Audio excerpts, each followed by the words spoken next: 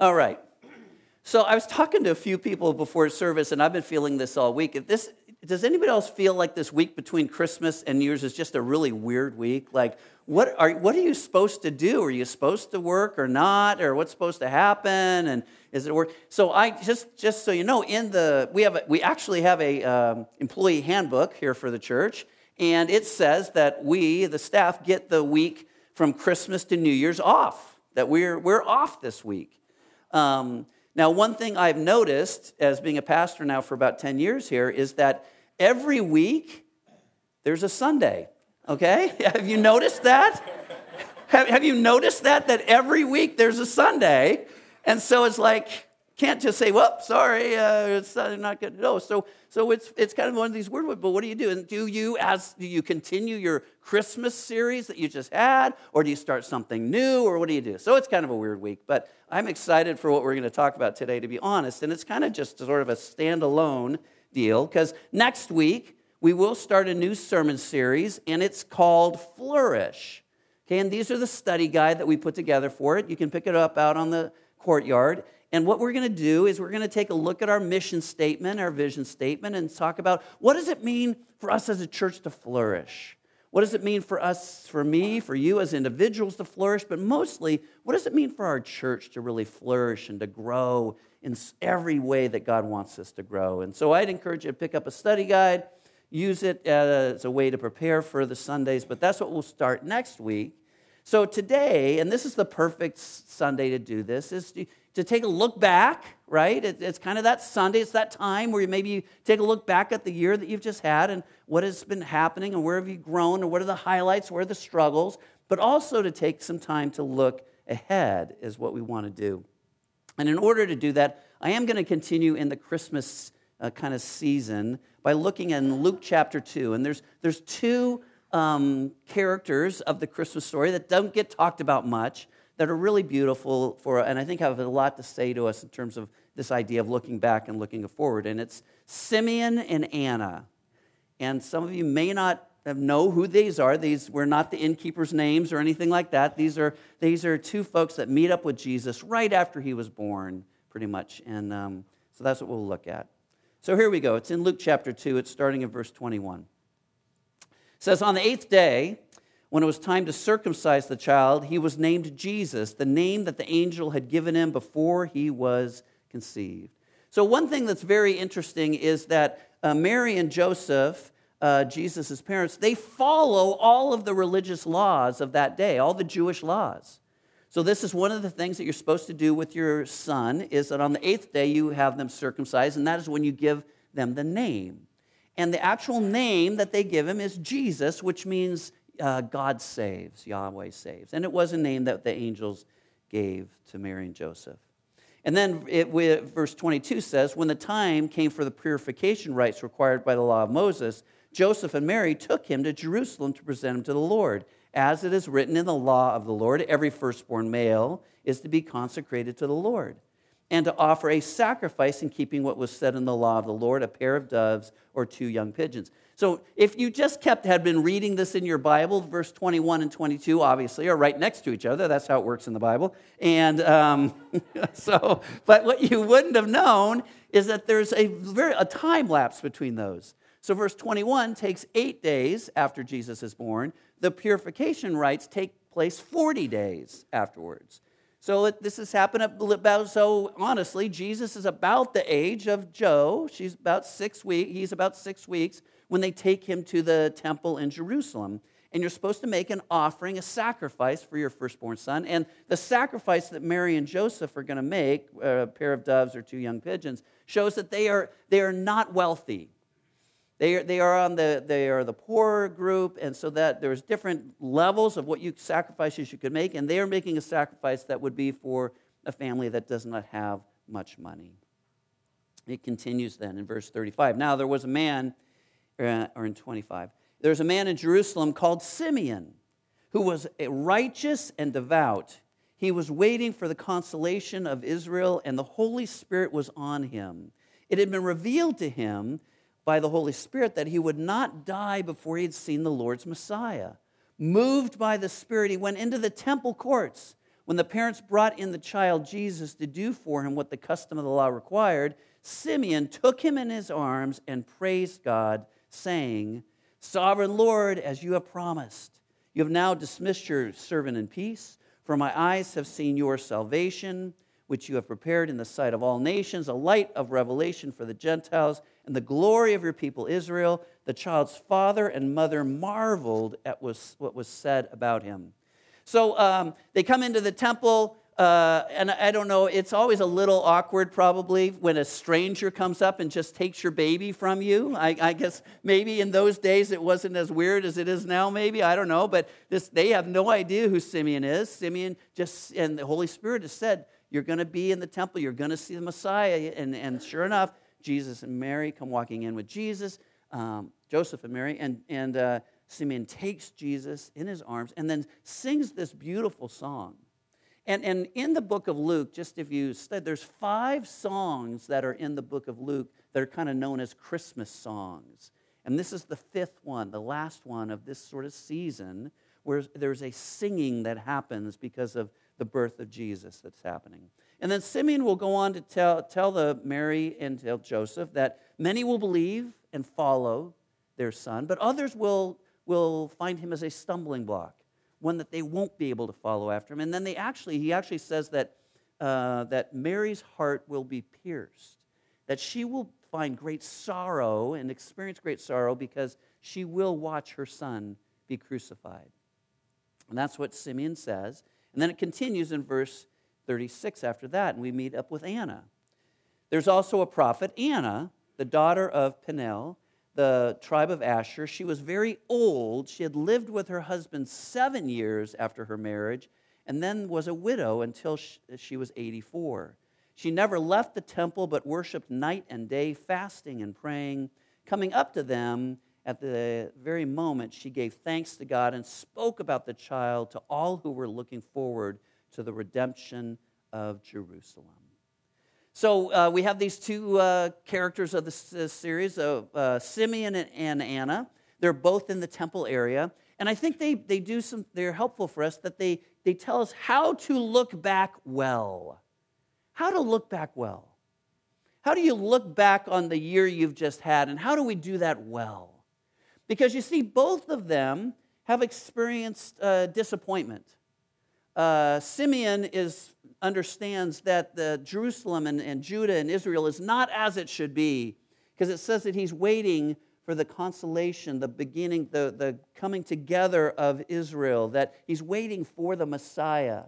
And so he understands that the nation is not as he would hoped it would be. And so you could grow angry, right? You could grow bitter when things aren't happening. There's a group of people around this time called zealots who were desiring to bring about change through violence and revolution. And he could have gone about it that way, but he listened to what the Lord was doing in his life, and he looked back at the things, and he didn't allow it to shape him to be angry or bitter or disappointed in what's happening. And then Anna is the same thing. It says that Anna had been married for 7 years, and then her husband dies. We don't know anything more about this. It could have been an illness. It could have been an accident. We're not sure exactly, but married for 7 years. And again, the writing that's not sure, she's either 84 years old at this time, or she's been a widow for 84 years. We don't know. If she's been a widow for 84 years, she's probably over 100 at this point. We're not sure.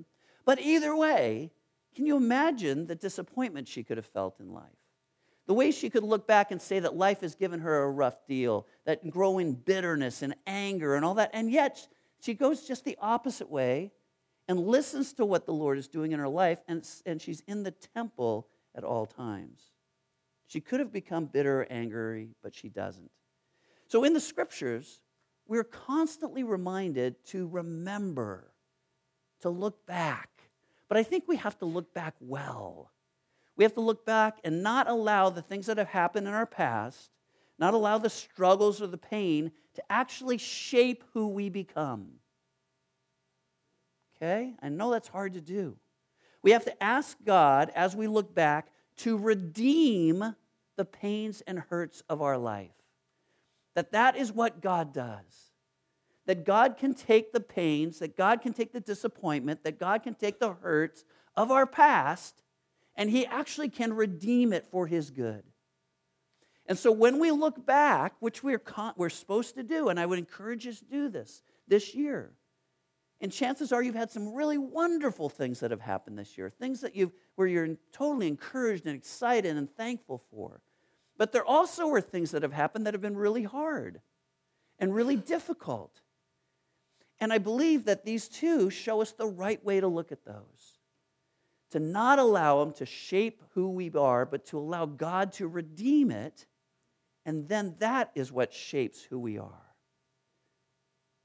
Ask God, please help me to help redeem what has happened in my past. And then, looking forward, is don't miss the times where God wants to teach you something in the future. Again, you look back and you go, God has taught me these things as I've gone along. I've experienced this difficulty in my life. I'm asking God to redeem it and to use it in my life. And now I'm going to look forward to see what is God going to do. And that's what these two did.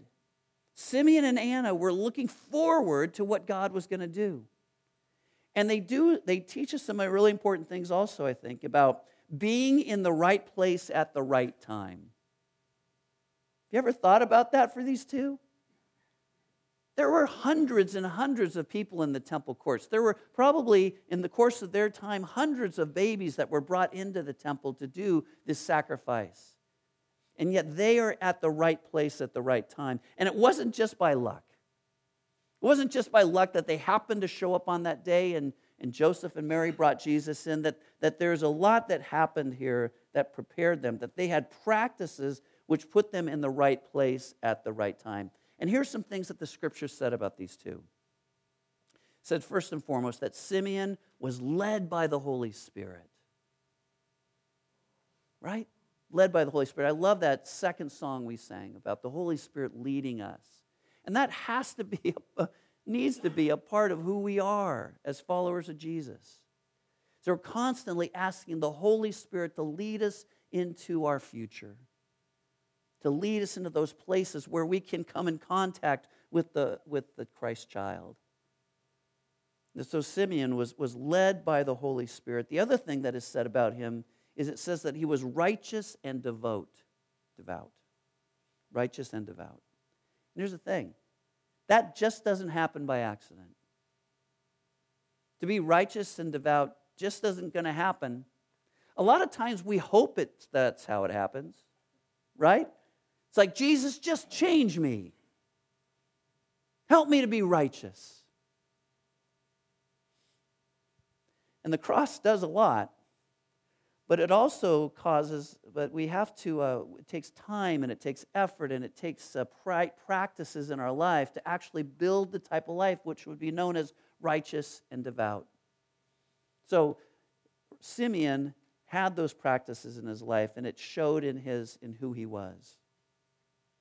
Then about Anna, it says this, it says that she never left the temple courts. When it was open, she was there.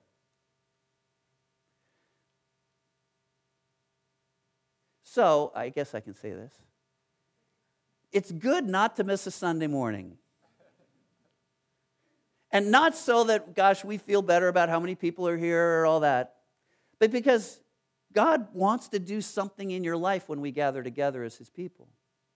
God truly wants to do something in your heart and soul when you come together as God's people.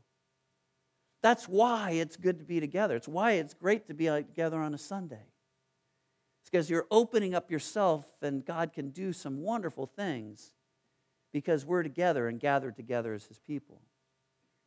Either through the word that is spoken, through the worship that happens, through the connections that happen. But that's what happens. And so Anna, it says she never left the temple courts. She was constantly there. And again, I think back to this woman, right? Could have been really angry and bitter about what had happened in her life. Yet she went the opposite way. She spent time in the temple. And then it says this. It says, she worshiped, fasted, and prayed. Worshiped, fasted, and prayed. And again, she had these practices in her life. that prepared her for this. And so the question for us as we look ahead to 2020, it's moving ahead, is what spiritual practices does God want you to consistently make a part of your life this next year? What is it? Is it that he wants you to become a person of prayer, deeper prayer? Is it that he wants you to fast? Is it that you're going to join a core group? Is that you're going to serve?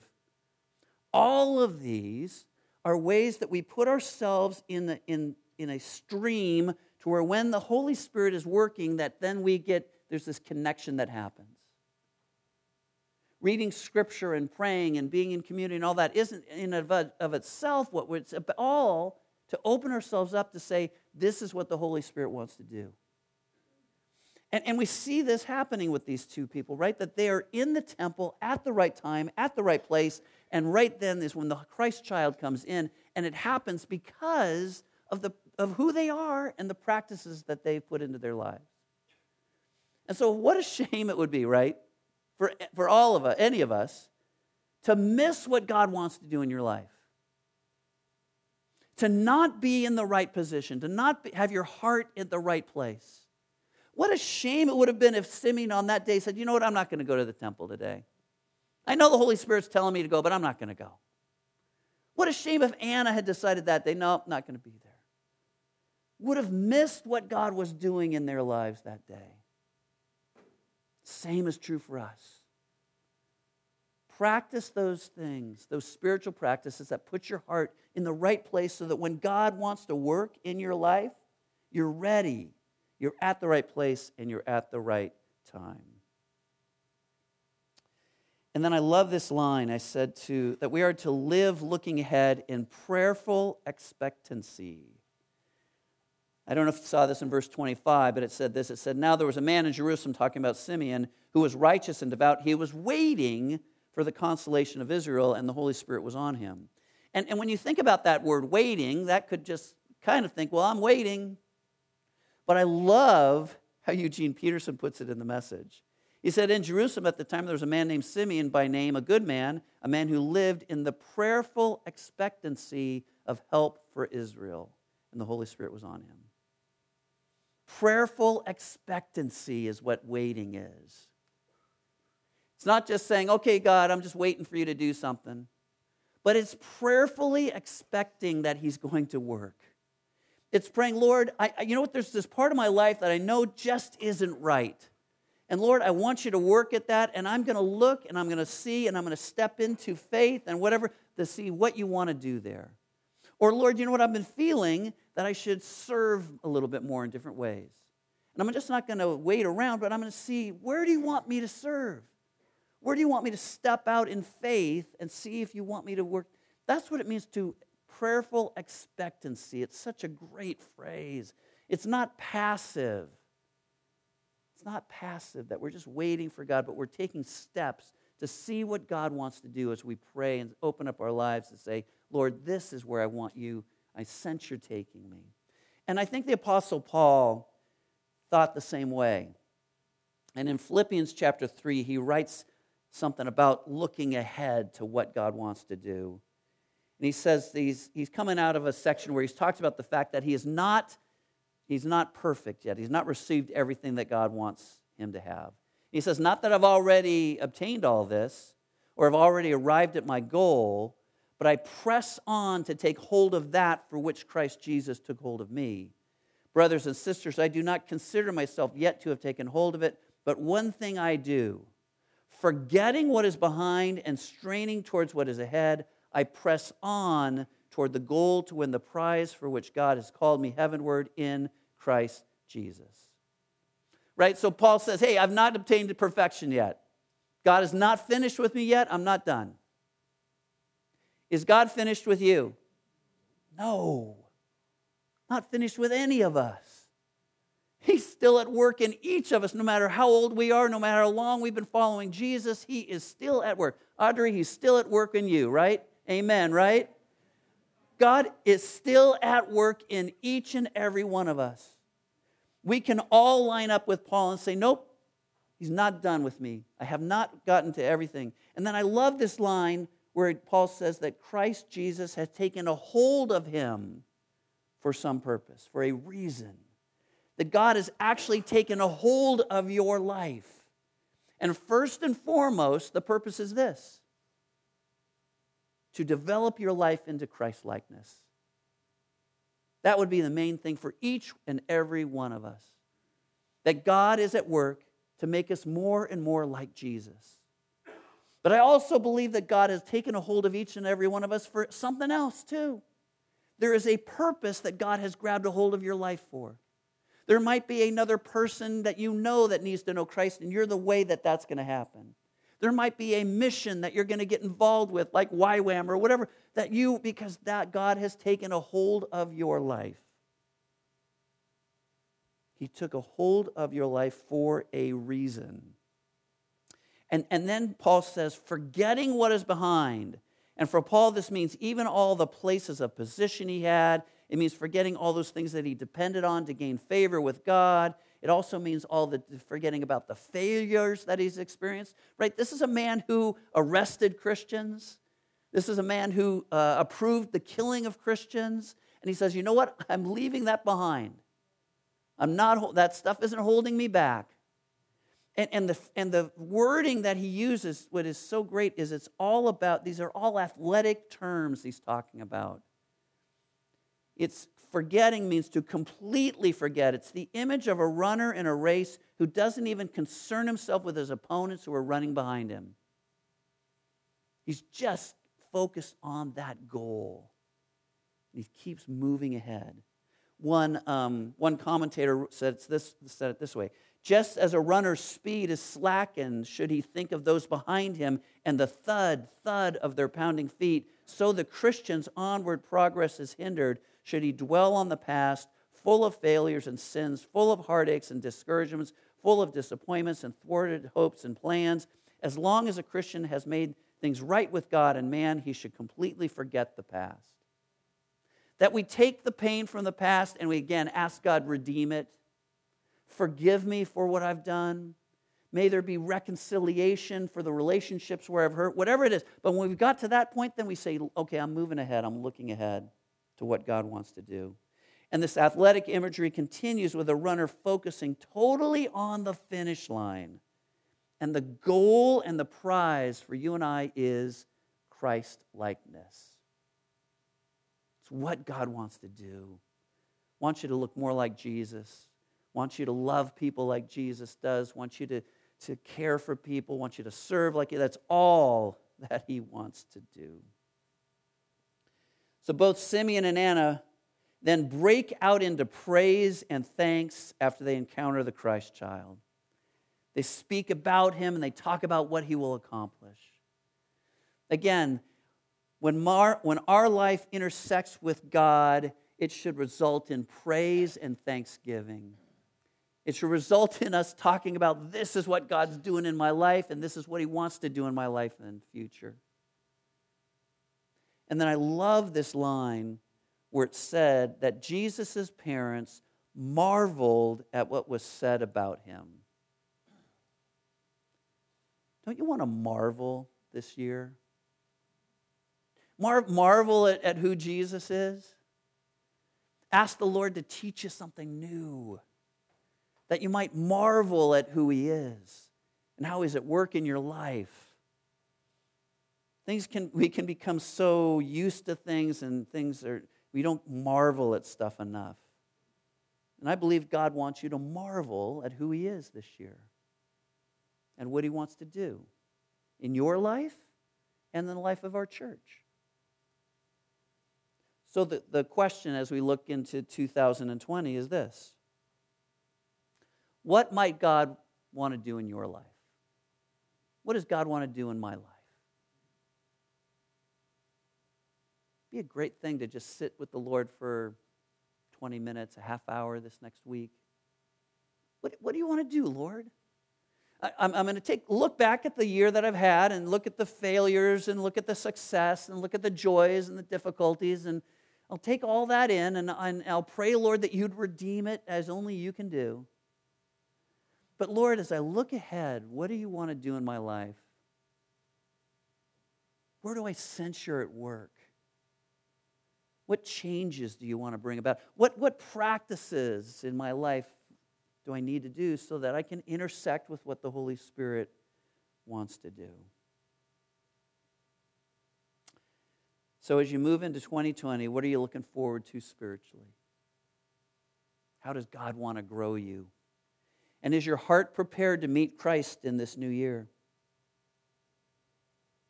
Have you thought about fasting? Have you thought about joining a core group or being with other Christians? Have you thought about getting one-on-one with somebody and meeting from time to time, just talking about what God's doing in your life? Those are the things that will help put your life in the right place, so that when the Holy Spirit wants to move, He'll be able to move. And you'll be shocked at what He'll be able to do in your life.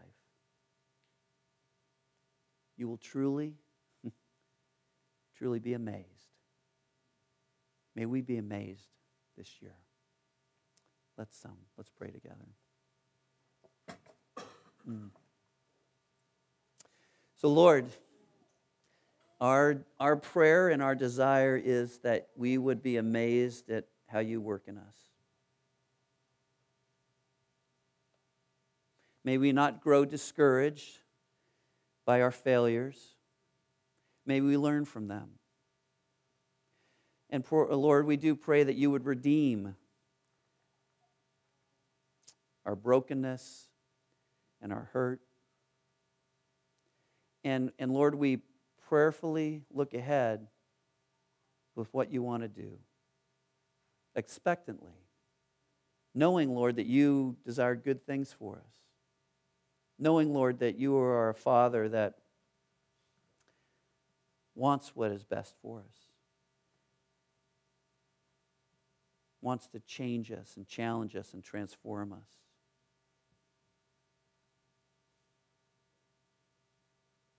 So, Lord, may this year that is ahead, be a year where our heart is ready for what you want to do. And it is in Jesus' name we pray. Amen.